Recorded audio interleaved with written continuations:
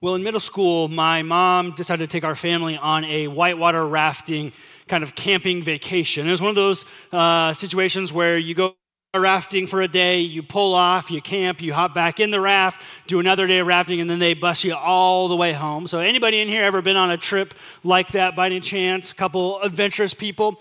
And so one of the things that with that trip is we got kind of our crew, our raft together. And I remember our guide, her name was Katie, and she was just like jacked. Like she just had massive muscles. She clearly like lived on the river. I was like, are you sure your name's not like Bertha or something? Because she was just yoked. And she's like, all right, crew, there's 2 rules when you're in my boat. She says, rule number 1, don't fall out or else you'll die. And we were kind of like, that seems like an important rule to remember. It's kind of an intense rule. And I was like, but falling out, isn't that just like part of what happens? And then she says, rule number 2, if you fall out, we're like, wait, I thought we weren't supposed to fall out. She said, if you fall out, don't try to swim against the current. Just swim off to the side, and then we will come and get you. And so I was in middle school at the time, so of course, what I wanted to do is just like kind of goof off and whatnot. And so we'd get to these calm spots where I'd be like, oh no, I fell out. And then they would have to come over and get me and I would swim back. It was all during the calm times. But then we were coming up on this class 4 rapid, which I believe class 5 is the biggest rapid you can get. And she looks at me and she says, Eric, do not fall out during this time because we're going to hit a rapid. It's going to be calm for just a couple minutes and then there's going to be another one. And so she's like, I don't want to lose you. And I was like, I got you, Katie. I'm in. And so we're going through the first rapid, and we get through it, and all of a sudden, the other junior high boy who was on our raft is out. Like, he's not on it, and we start freaking out. We're like, Katie, there's a man overboard. And she, like, flips on this switch, and she becomes like Inspector Gadget. She's like, oars in, everybody. And we're like, okay, and we put our oars in, and like, and she gets these 2 massive oars just out of nowhere. Just like 3 strokes, she covers like 100 yards. Whoosh, whoosh, whoosh. And I'm at the front of the boat, and I'm about to reach over and grab this kid, and she's like, no, I've got him. I'm like, okay. And then like this go-go Gadget arm just gracefully pulls him into the raft, and then like 2 strokes, she pulls us up onto the bank. She waves all the other rafts through like, yo, it's okay. We'll catch up. And then she goes, okay, so is everybody good? And we're like, what just happened? Like, you just saved this dude's life. And then so we get back to the bus, and we're like taking selfies with Katie. We're like, hey, remember that time you saved that guy? Yeah, that was awesome. And like, we were in the boat. We didn't do anything, but we were kind of there. Like, that was super cool. Well, as we kick off this teaching series through the book of 1 Corinthians, for the next 20-something weeks, so just prepare yourself. It's going to be a long one. We kind of like our long book studies here. We're dealing with a church and a group of Christians who have been caught just going with the current of their culture and the worldviews around them. And what the 1 Corinthians kind of serves as, it's an opportunity for the Apostle Paul to say, yo, let's get you to shore and let's regroup. And there's kind of a couple reasons for that. Some people have just been rescued from life, or from death to life in the name of Jesus that Paul is writing to. And he's like, I want you to know how to navigate this Christian life well. And some people at our church, like, that is your story right now. That is your reality. That a couple weeks ago, we had our Easter services, and we had over 34 people make a decision to follow Jesus with their life. And that was just incredible. And so for some of our church, that is your current reality. Is Jesus has just rescued you from death to life, and you need to learn how to navigate life differently. Others of us, we're kind of in the boat, so to speak, and we're on the side of the shore, and we need to kind of regroup. We need to reorient maybe our thoughts, or our feelings, our emotions, our actions. And then there's others of us, as 1 Corinthians goes along, is going to kind of serve as like a warning shot across the bow. Hey, you're going with culture. You're going with the stream of what just feels right, what seems good to you. Are you sure you're up for what that is? Because that path does not lead where you think it leads. And so we're diving into 1 Corinthians today for the next 20-something weeks. If you have a Bible, I invite you to turn with me to 1 Corinthians. It's in your New Testament, the back of the Bible. Matthew, Mark, Luke, John, Acts, Romans, 1 Corinthians. There's a 2 Corinthians. If you get there, go back. One of the things that we would love for you to do is you're going to have the reference here on the screen so that you can follow along with us. So we encourage you to bring your Bible, write in your Bible. If you don't have a Bible, there's 2 ways that we would love to provide one for you. Number 1, You can stop by Guest Central on your way out, a free gift to you to say thanks for being here, because we want people in our church to be comfortable with this book. We want you to be familiar with what it says and how it teaches us how to live life. Second of all, if you're somebody who needs a maybe particular type of Bible, like for me, I can only see out of one eye, so I need Bibles with big words in them. And so if that is you, reach out to us. You can fill out a Connect card, drop it in the Give and Respond box. That's another place you can put your tithes and offerings if you want, and we would love to help serve you in that capacity as well. So we're starting here. 1 Corinthians chapter 1. Follow along with me. It begins as, it says, Paul.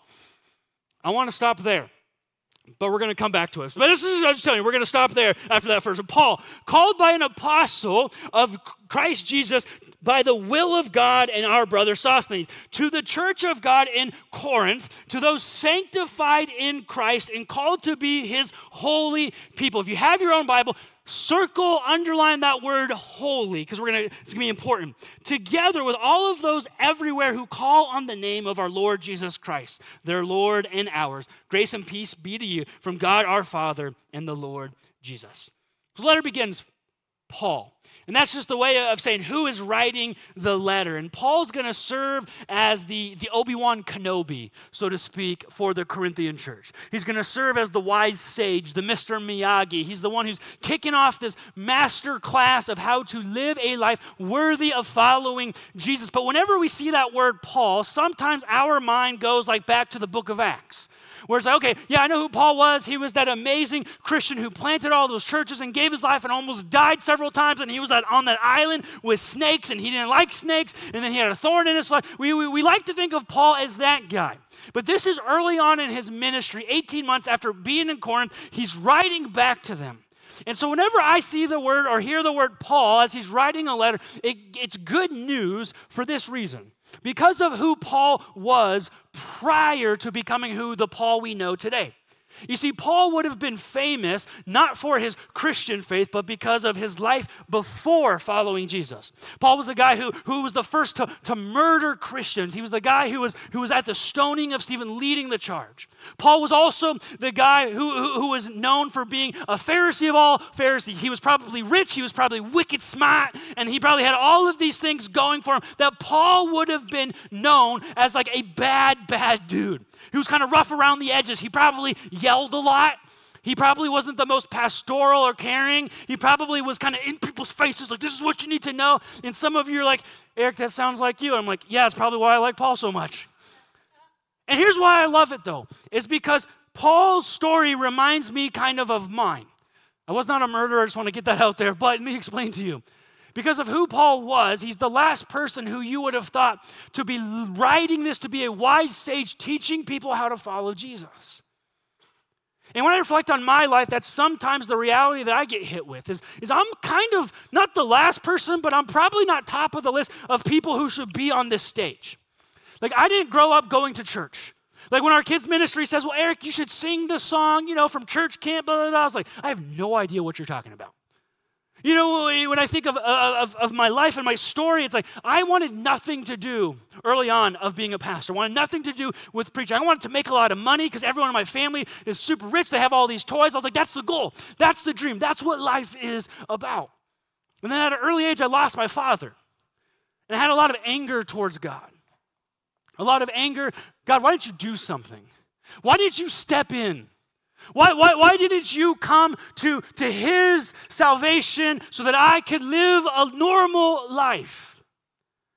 And I wrestled for so long, so much anger and resentment towards God.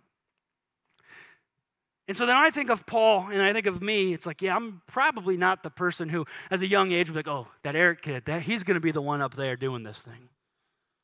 And that's good news for me. And hopefully it's good news for you, because no matter your past, no matter what you've been through, no matter the context and the culture you find yourself in, God has a plan to do some amazing things if you're willing to honor and submit to him. Paul's going to write later on in chapter 1, we're going to study that next week, but he says that God has the ability to use the foolish things of this world for his glory. The word foolish there is the word moronic. It's the Greek word, it sounds like moron. So that's good news for all of you guys, that God likes to use morons for his glory, right? And I said, that's good news for me, because I can be really, really stupid sometimes. And that's the beauty of God. So when it says Paul, it's not, here's the guy who's got his life all together and everything. Here's the guy who was a murderer, who was a zealot, who's trying to tear down the church of Christ. And through the power of Jesus is now writing as someone who can direct people back to Jesus. And so he takes out his pen or his quill and he begins to write this letter that's kind of like surgery. 1 Corinthians is going to be like surgery for some of us. You know, surgery hurts. It's painful. There's intentional pain that you are put through for the sake of healing or wholeness. So let me just offer this as a caveat. If you come to church for the reason that you want somebody to pat you on the head and stroke your ego and tell you how good you are and how magnificent you are, and that if you just try a little bit harder, you have this massive breakthrough around the corner, this ain't the series for you. Probably ain't the church for you either. But if you're here today and you're saying, the reason I'm in this seat, the reason I'm watching online, the reason I'm following along with this series is because I want to experience this Jesus. I want the life-changing work of what he can do in my life. I want to experience this transformation that Paul had in my own life. Let me say to you, welcome to 1 Corinthians. It's going to be some surgery, but if you hold on and know there's going to be some pain points ahead, it will be worth it. So Paul begins and he says, all right, to the church in Corinth, an ancient Middle Eastern city, the capital city of Achaia. And so a little bit about Corinth. Well, let's just start here. That if you want to know what Corinth was like, the best way to summarize the city motto of Corinth was this. It was simple. Just you do you, bro. Like that's what they were known for.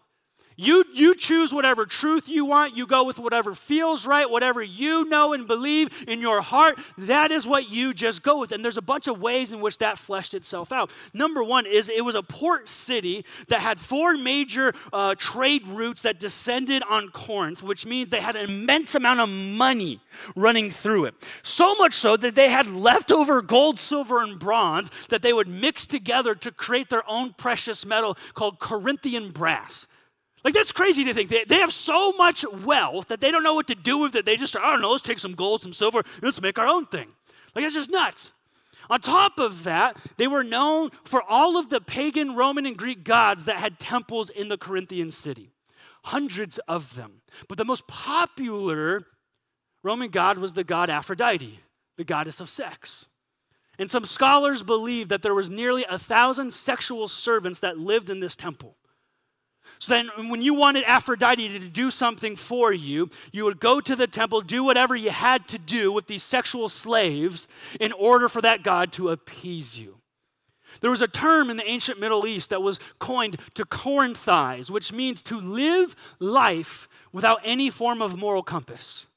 To live life in your sexuality, your beliefs, your morality with zero guardrails. That's what it was to be a Corinthian. So here's Paul, who's writing this letter, and he says, so to the church in Corinth, in the culture gone wild, that led to a city gone wild, that led to the Christians gone wild, to the church that has now gone wild, let me write to you to teach you how to follow Jesus. And he begins very intentionally in verse 2. He brings up that word holy very early on. Now, when we hear the word holy, we typically think of what? It's like someone who walks around all proper, probably drinks tea with their finger up, or someone who's all hoity-toity. You're just holier than thou. That's kind of what we say. But the word holy actually means somebody who is other, set apart, distinct.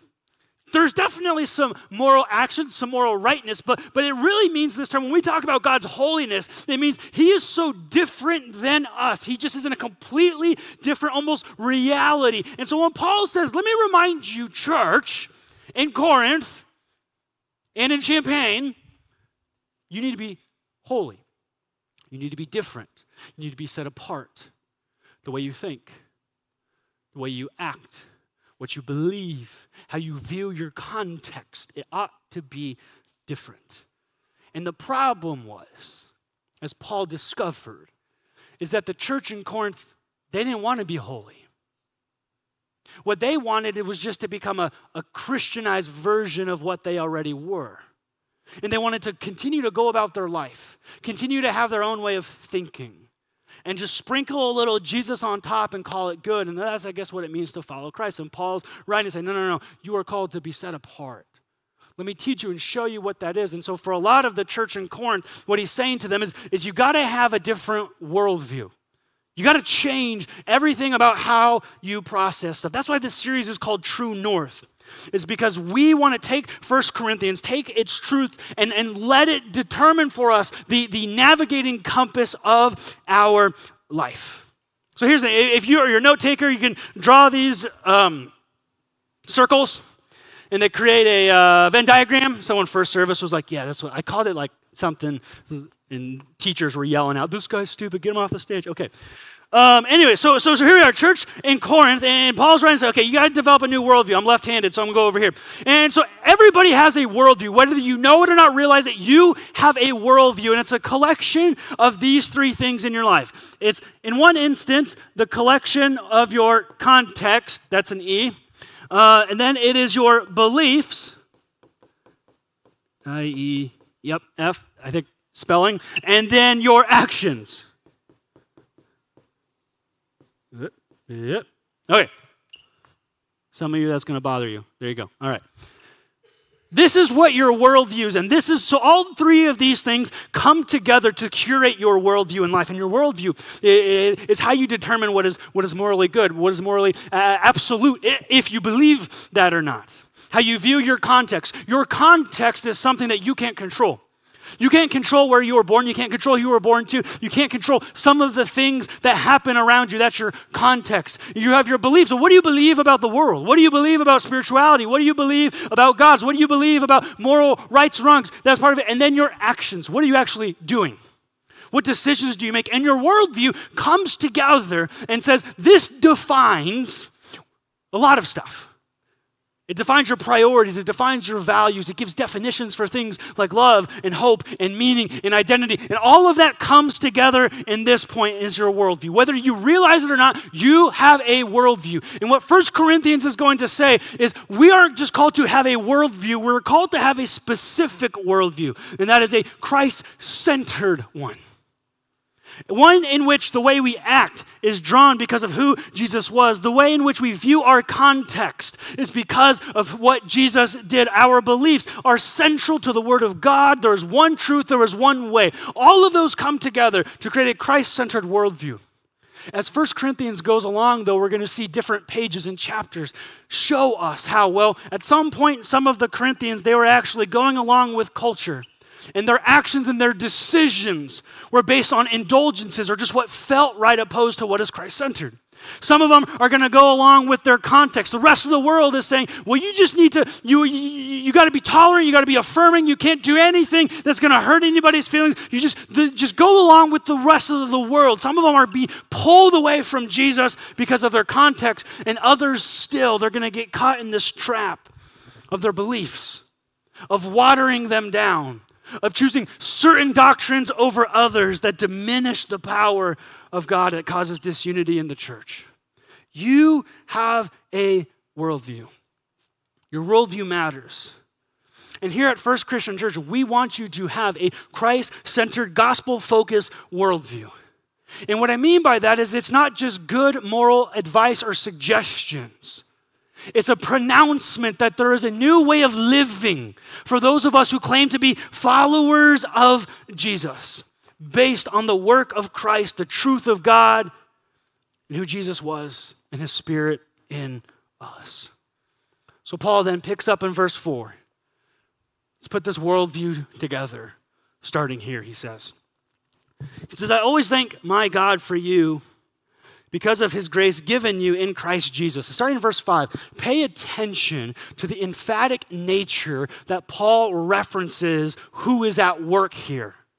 He says, for in him you have been enriched in every way, with all kinds of speech and with all kinds of knowledge, God thus confirming our testimony about Christ among you. Therefore, you do not lack any spiritual gift as you eagerly await for our Lord Jesus Christ. Why? Because Jesus has given us his Spirit and his gifts. He will also keep you firm. This is a word that means strong to the end, so that you will be blameless, not weak, on the day of our Lord Jesus Christ. For God is faithful, who has called you into fellowship with his Son, Jesus Christ, our Lord. Remember verse 2? You got to be holy, church. Christians in Corinth, you got to be set apart.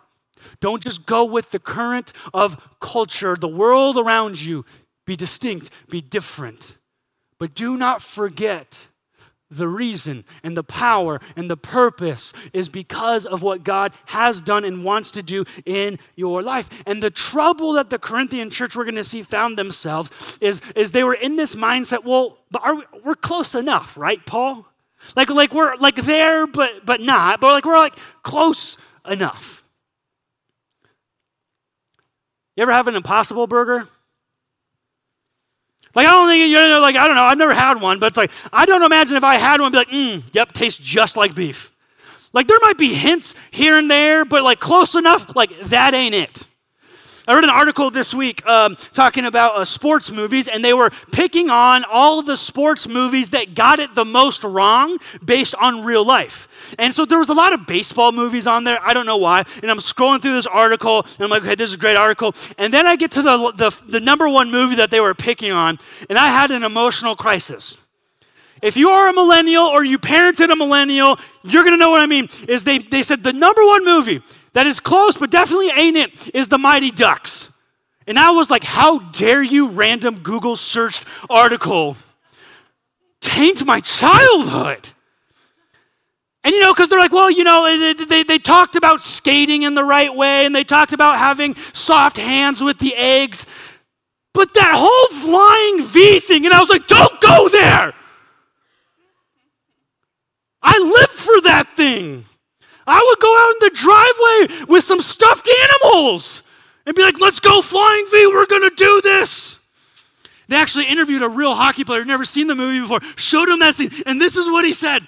He said, anyone who knows anything about hockey knows there's no chance in blank that would ever work.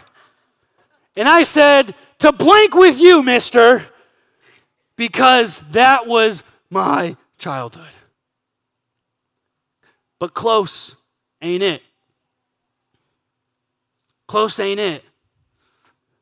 Because when we are following after Christ, those subtleties in which we kind of give in, those areas or those beliefs or those thoughts in which we kind of just adhere instead of submit, ends up being the things in which draw us further away from Jesus if we're not careful. There's a man by the name of Charles Spurgeon who wrote this line on this idea. He said, discernment isn't the difference between right and wrong. It's knowing the difference between right and almost right.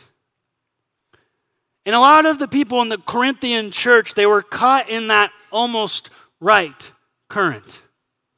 And I'd venture to guess that many of us get caught in that same spot too. I'm close enough, right? I'm kind of there. What's the big deal? And usually what happens is close enough is surrendered over to things like, but this over here feels right. That over there seems okay. Based on all my friends and my peers, this is how it ought to be instead. And that's where we go from being Christ-centered to close, but close ain't close enough. Paul's writing to the Corinthians not because they had a Christ-centered worldview, but because they had a relative Christian worldview. And that is so dangerous. Because what happens in those moments is we end up taking things that are unhealthy or sinful or cause pain in our lives, and we okay them because it feels good. It seems right. I ought to just go with everybody else. That's why Paul is so clear, starting in verse 5. It's about who God is, what he has done, the gifts he has given to you, the power of Jesus in your life. It boils it down. Church in Corinthians, you haven't given your all. You've given parts of your life to Jesus, but not everything. You see, if I were to say, what's the tension? What's kind of the reoccurring issue in 1 Corinthians? It's going to be this problem over and over again, is that they have this issue of selective submission to a Christ-centered worldview and a Christ-centered way of living. You're going to have people who say, God, you can have my beliefs, and I'm going to view my context, but I keep my sexuality. God, you can have my salvation, but I keep my wallet. God, you can have my relationships, you can have my schedule, but I'm going to hold on to my views of marriage. God, you can have everything else in my life, but when it comes to church, I just want it to make me feel good, and I want a certain feeling and an experience, and that's where I know it to be true.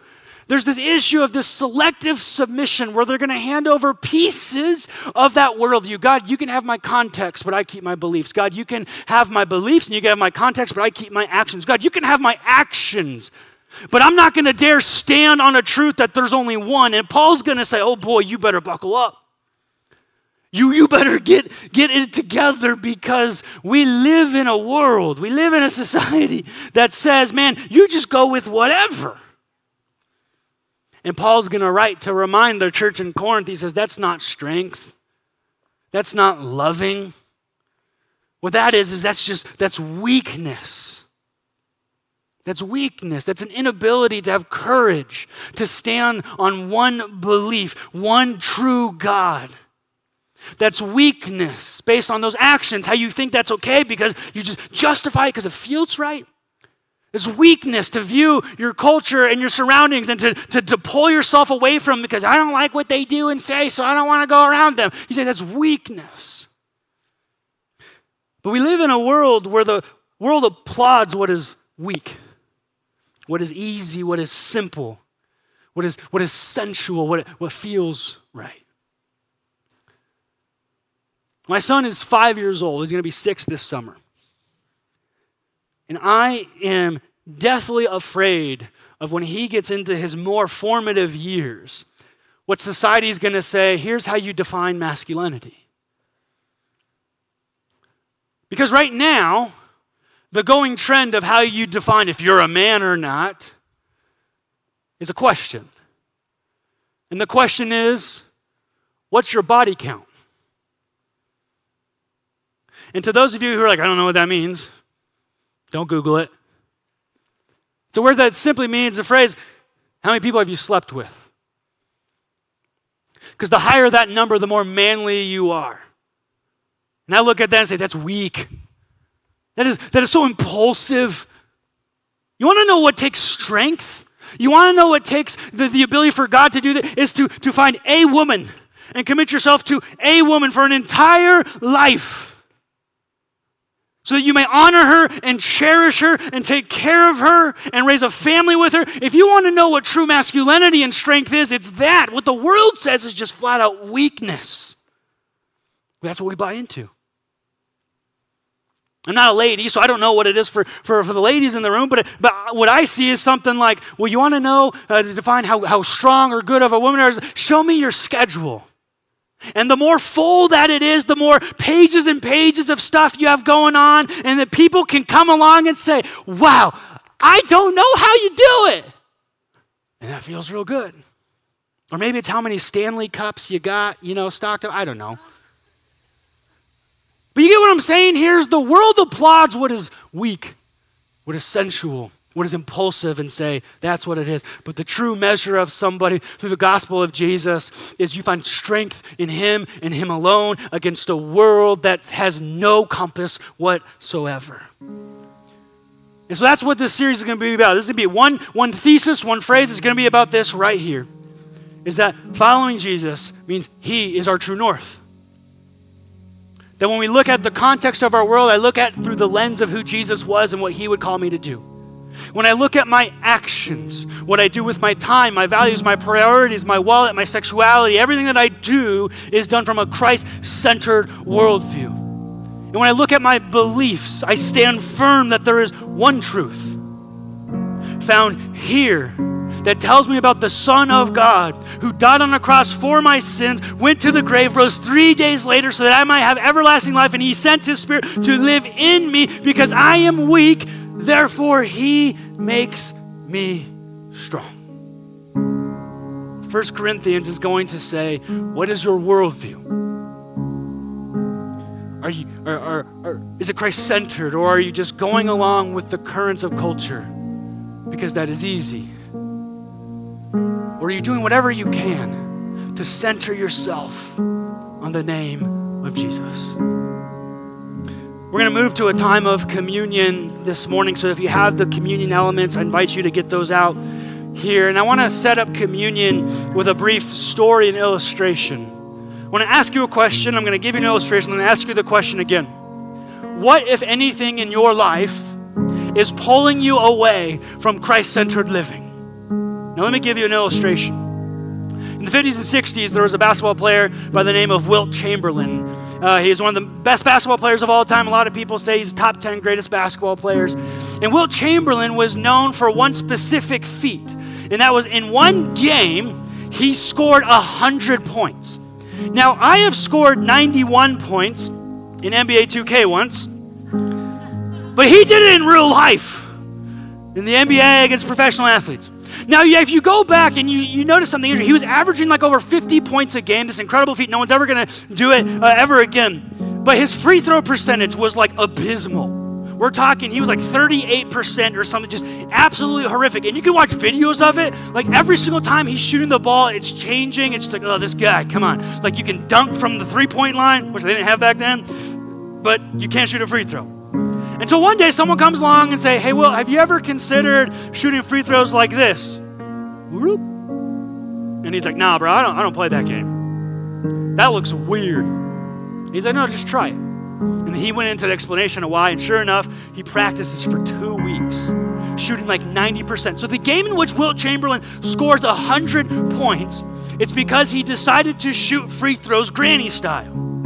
He hit like 24 of 26 or 26 for 28, just unbelievable turnaround. And so then you think, okay, man, he's going to average like 80 points a game from here on out if he can hit his free throws. He never does it again. Because as he was standing at the free throw line with the ball in between his legs and his own teammates and other people on the other team were making fun of him. Jeers from the stands were coming in and saying, come on, that's not how you shoot the ball. Other people would write stories about him in the newspaper. Sure, he scored 100 points, but man, he looked foolish. And he decided to never do it again. Even though that is what was best. Even though that was going to work, because he was going to stand out. Because he was going to be different. Dare I say, because he was going to be holy, set apart from everybody else. So let me ask you again this morning. What might be holding you back or even pushing you away from a life that follows Jesus Christ? In the time of communion, we remember Jesus' work for us on the cross. That little cracker represents his body broken for us. The juice represents his blood that was shed on our behalf, so that anyone who believes in him shall not perish but have eternal life. As the timer comes on the screen, we invite you to partake of the elements as you feel led and to reflect. How might God be calling you to be living set apart in your life today?